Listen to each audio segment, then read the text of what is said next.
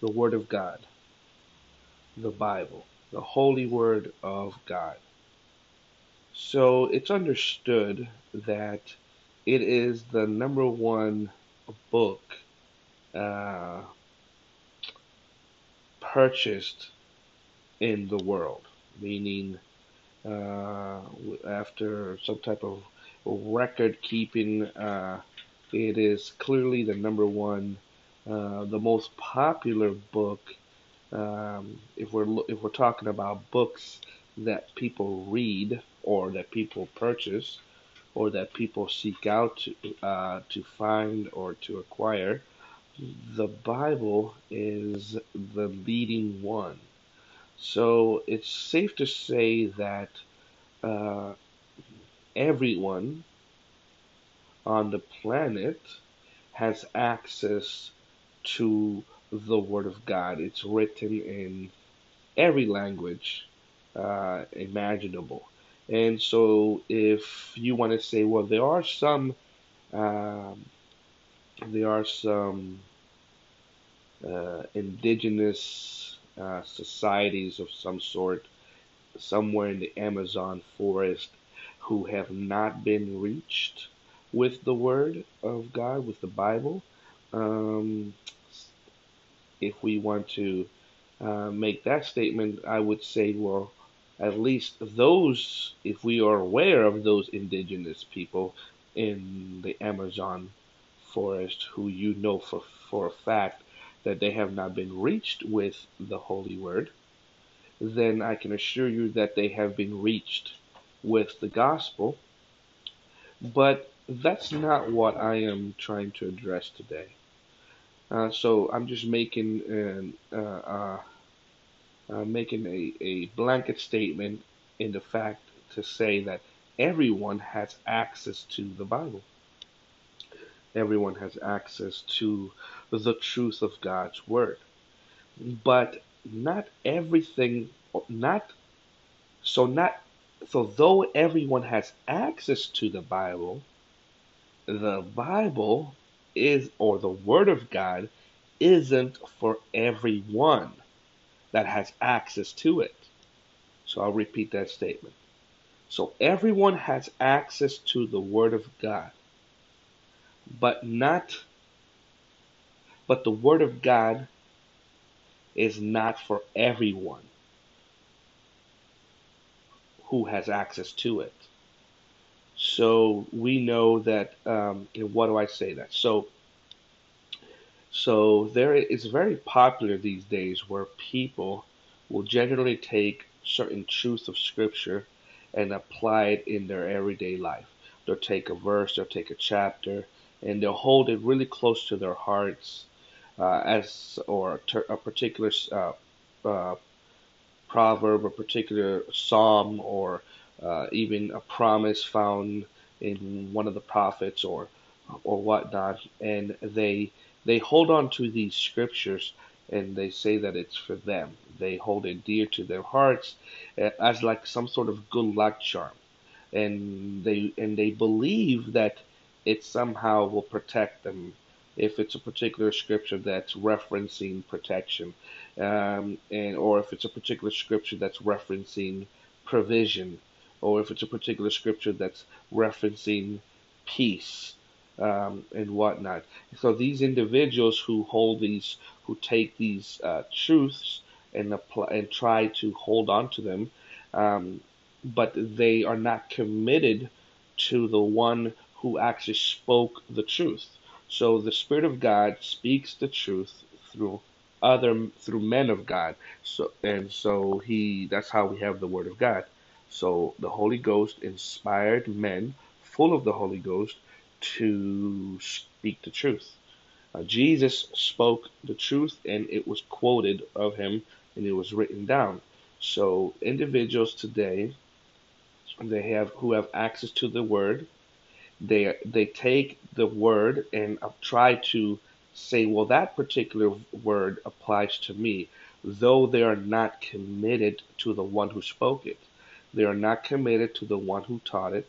They're not committed to the one that is talking about it. So it is not for them, though they believe that they, just because they have access to it, just because they're able to read it, just because they're able to understand it to some degree, just because they have access to it, it doesn't mean that they can say it's for them.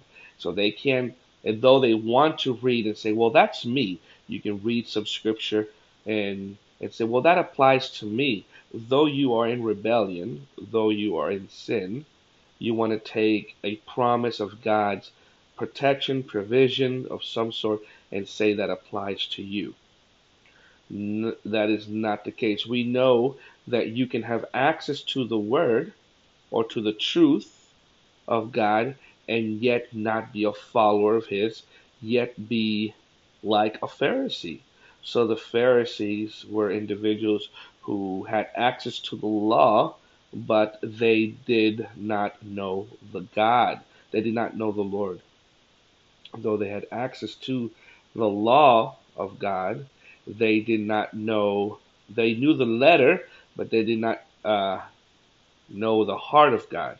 So, and so, it was men who thought that they could find salvation in the scriptures.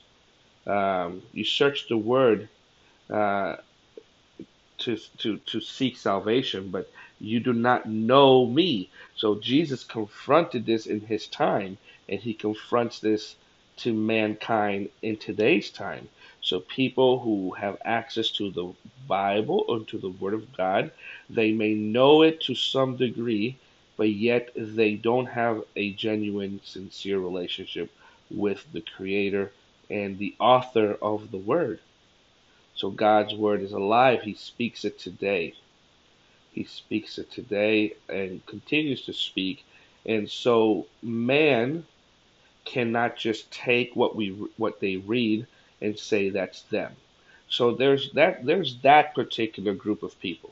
Now, do you have another group of people who are professed Christians even, and they profess to know the Lord, but they believe that not everything that's in the Bible is applicable to them, or maybe some serious things they will reject that it's and make a statement. Well, you can't apply that to your life because that was for that time in regarding to the miracles of Jesus and whatnot. You may describe them as sensationalists, but I'm not going to talk about that or that particular group. But for instance, as an example, these are individuals who don't believe in the continual power of God in present time because what it was just what was written for the disciples then is not active for us now. But it doesn't just stop there. So when they read the Bible, uh, they won't necessarily or apply a particular promise that's found in Scripture, maybe in the book of Isaiah, because, well, that can't apply to me today because that's talking to the people in those times.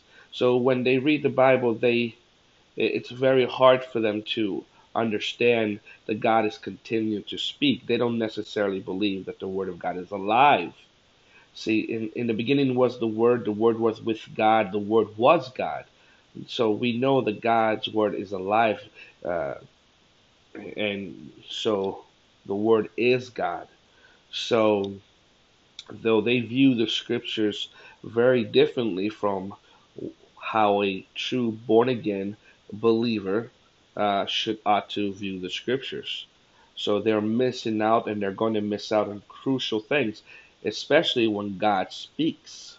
When God speaks, so you have those groups of people, and then you have the other group of people who have access to the word, yet they don't obey it.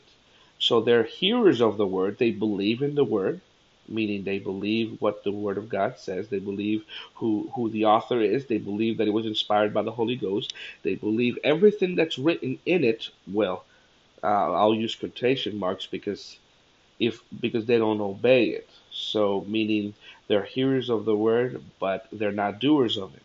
So can you really say they're actually believers of it? Because to truly be a believer of the word of God and yet are you're able to disobey it, Um, can we actually say you believe it?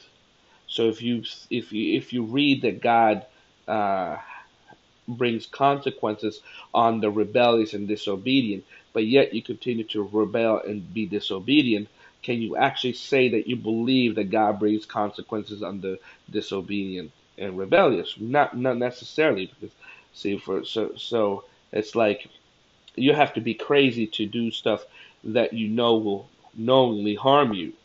Um, if someone jumps out, or if someone jumps into a gator infested lake or off a bridge, they know they're going to suffer. They're probably going to die, but they do it anyway. That's because they've lost their mind. They're suicidal, and they're not being logical. They're not being logical. They're not sane. There's a moment of insanity. So, uh, and so for the person who does and jumps off a building and believes that uh, they're going to fly and they're not going to get hurt, they're also insane.